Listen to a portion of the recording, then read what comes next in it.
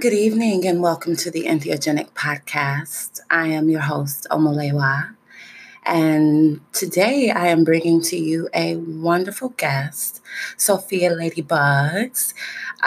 Thank you all for tuning in. You are in for a very special treat. So hang on as I connect with her here. I hope you all are having a phenomenal day. I know the weather here in Michigan. I've been in Jamaica for quite a while, and I've actually relocated there. So I'm home in Michigan visiting family, friends, and taking care of some business. And it's a wonderful day here. So I hope you all have been out enjoying and getting your hands in the soil and getting some fresh air into your lungs. Let's see if we can catch Sophia.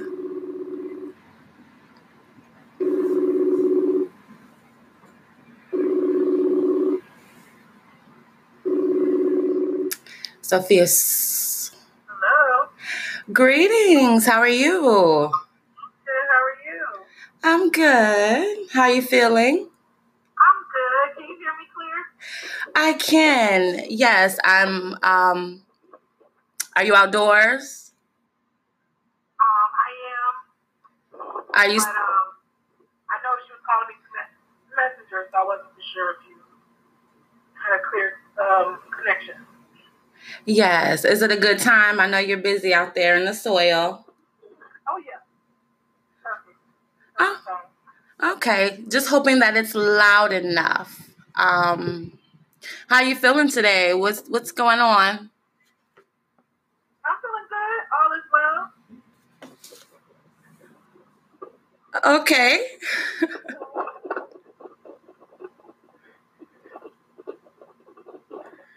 Okay. Well, you're on the show and just ready to get started. Oh, okay. Is that cool? Sure. Let's go forward. All right, Sophia. Well, if you don't mind introducing yourself to the audience. I kind of innocent, but I don't know what to say. My name is Sophia. I am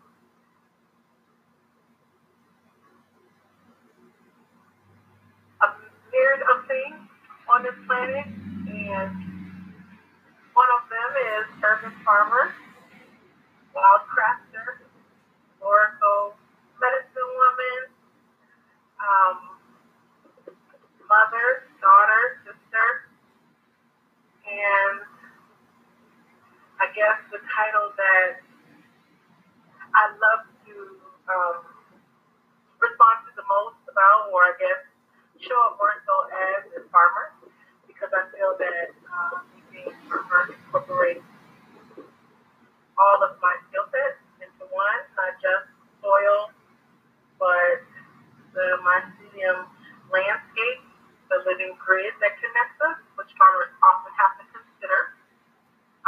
And that landscape or that living table is really a huge collaboration of all of the living beings on the planet. So I like the title of a farmer. So that's who I am. Awesome. I'm excited about sharing you to the world, those who know you and those who are new to you and your work. So maybe you can share some of the things that you have going on. I know you told me you have a healing garden farm tour. So I've got a few things happening this year. I have a myriad of things happening. So I guess I should put in context, all of the things that I do. So my small farm business, which is Ladybug Farm, not only grows, but it also grows as in growing food, growing produce. My focus primarily this season is herbs and edible flowers and small arranged bouquets and tinctures and vinegars. So that's something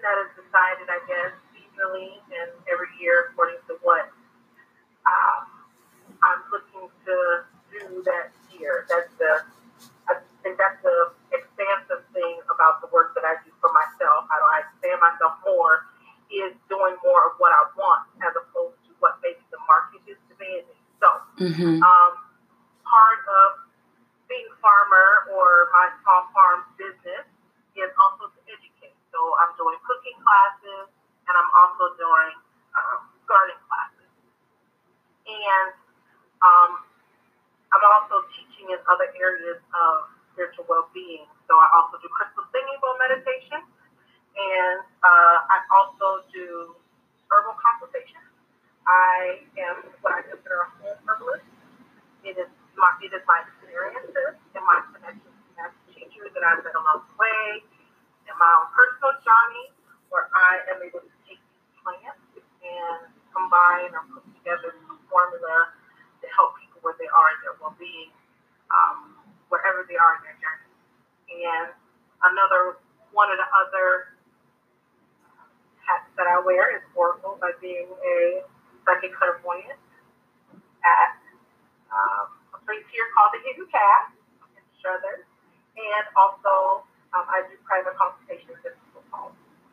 So the things that make all of those things kind of work together is my access to plants and to the plants and my own well-being. So I guess that's where you and I make this connection while we're possibly doing this podcast because it's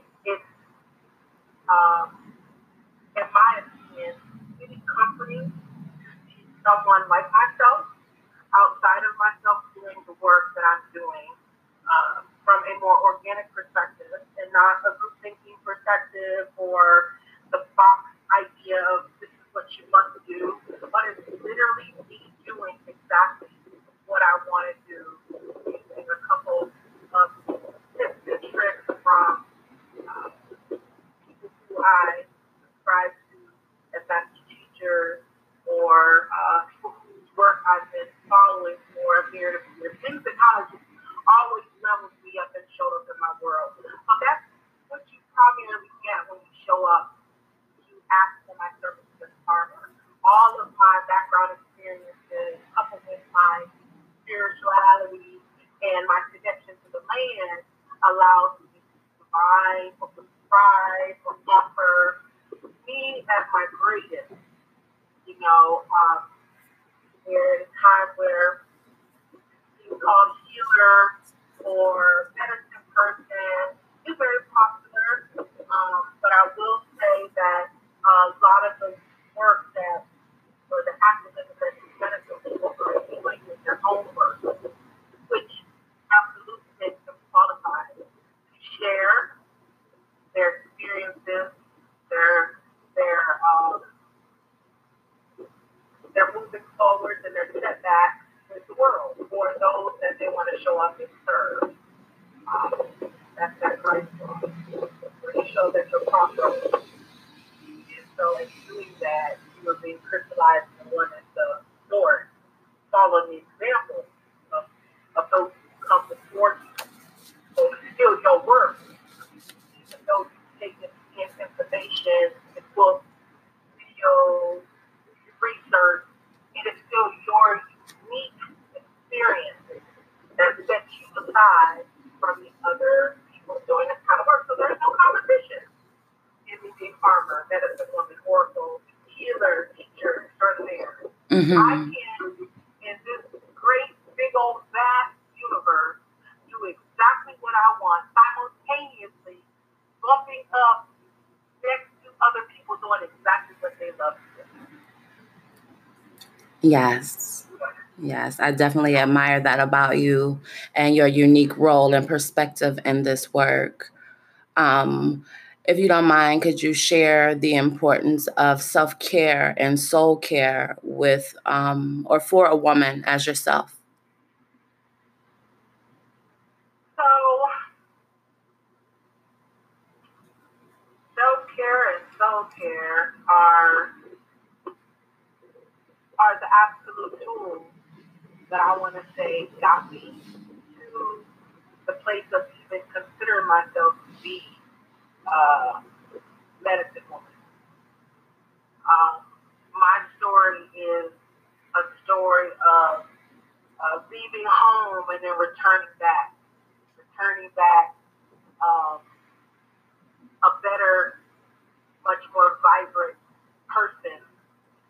more awakened human being.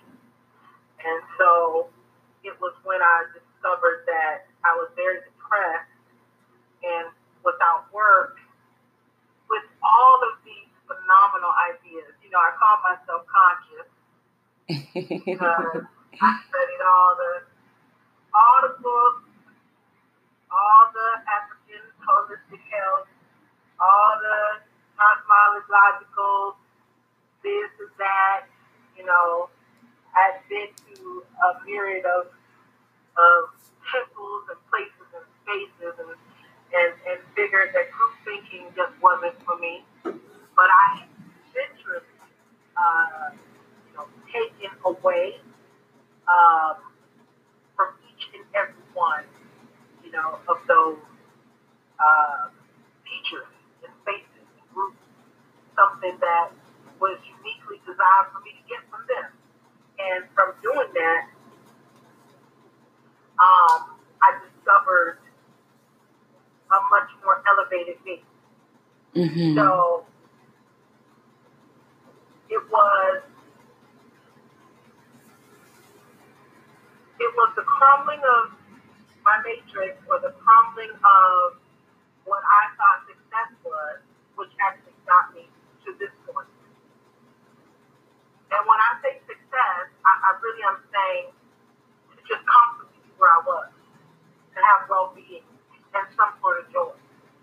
And even though I possess all kind of wonderful things in the world, I was not happy because I was very disconnected from nature.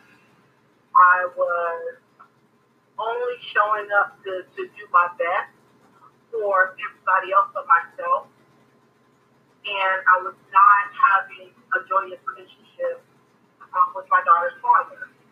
And so all the things that I held in high regard, like family, spirituality, really high quality food, all of those things were being jeopardized and compromised by the distractions of the world.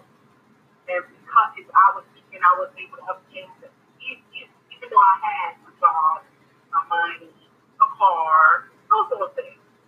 So it took me losing my grandmother to the strong to be forced to come back home to realize that I never really truly gave myself a very transparent look.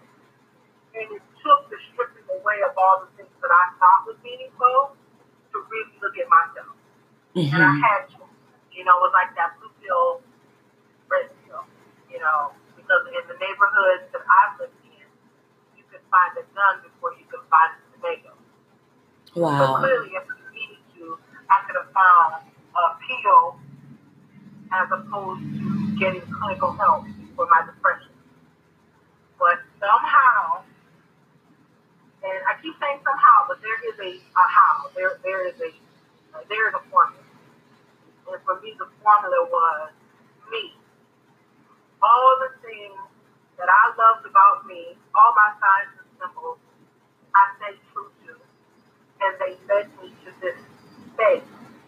And so when I got to this place of not having all the things that I thought I should have to create a joyous life, which was the soil, we wanted to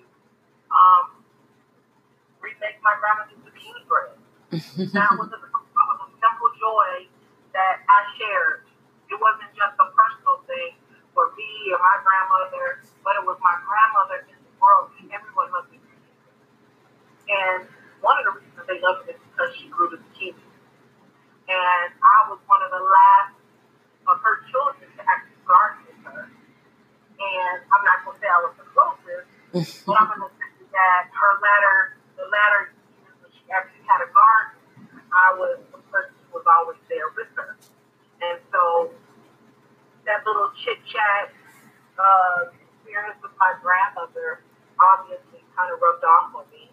And nature, which is one of my symbols, was always ever present in my world. So anything from crystals or just regular rocky vines, sticks and twigs and roots and stems and leaves and bark, and brush and murky waters and uh,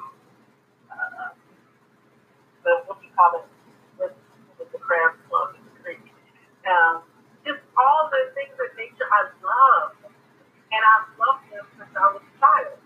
And it made sense that as an adult, nature was a very high regard to me. And that's what I did as a child. Played in the park, played in the backyard, played outside. And I know we've all done those things. But for me, my path absolutely was to be connected with nature.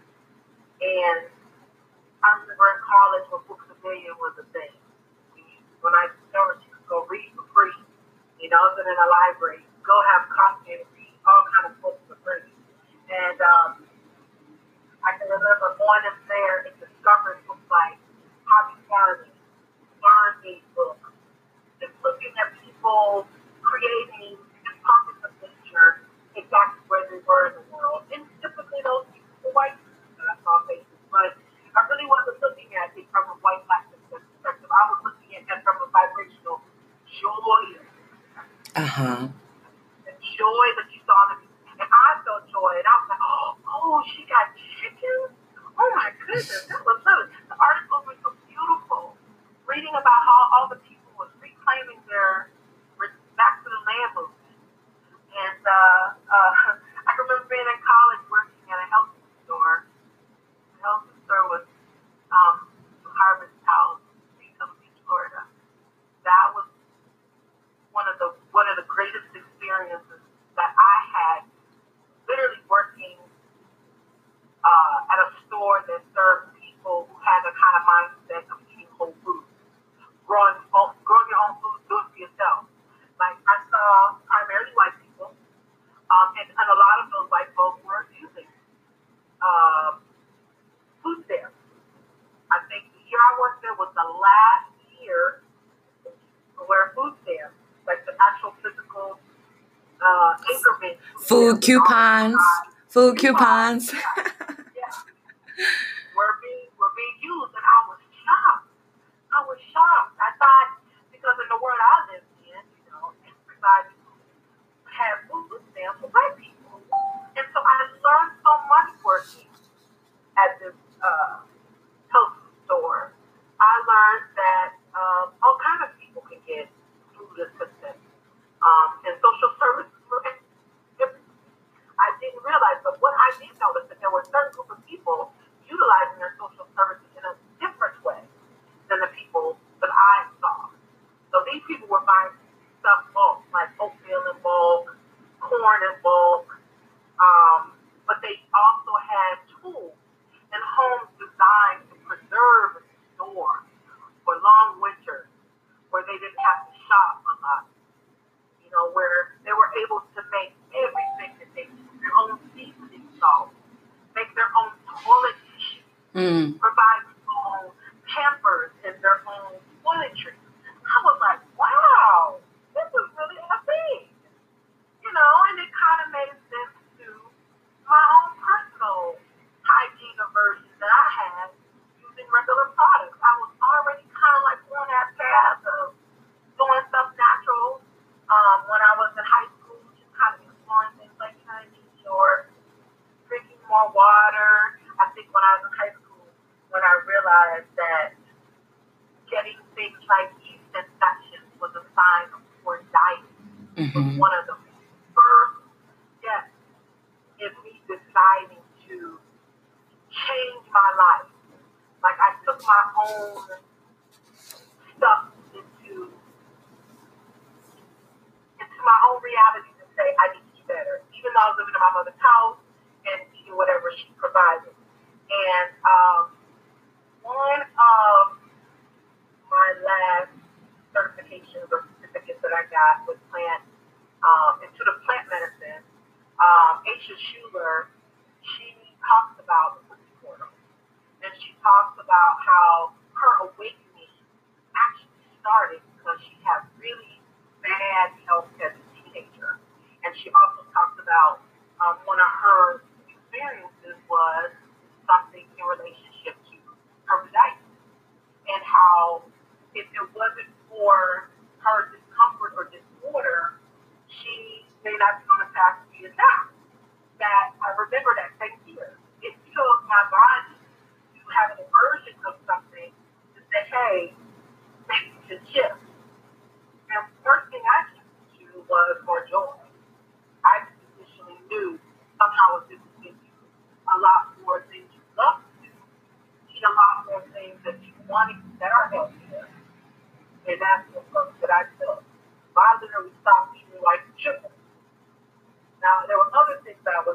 I should have, but that was my first step. Just make sure that I read all the ingredients and not go out of my way to like sugar. I tasted it. I saw almost like an 85% shift. And from then, I think I was hooked on showing up more for myself as opposed to everybody else. So all of those experiences has put me in this really interesting space of being able to show up for myself a bit better. Because all of the things that I absolutely want to do in the world is all uniquely tucked away within me, waiting to be birthed. And I'm ready for these things to reveal themselves so that I can help people like I want to. But the truth of the matter is that I can't help anybody. I can't show up in the world as anybody until I do that for myself. So this is really a journey and a story about me. And I know some people, like myself, are challenged with talking about themselves like that. And for a while, I didn't want to do interviews. I did not want to, because I felt like I was telling a story of woe is me and sadness. When I realized that I could tell it better, I got a little bit more prolific with my language and my word choice.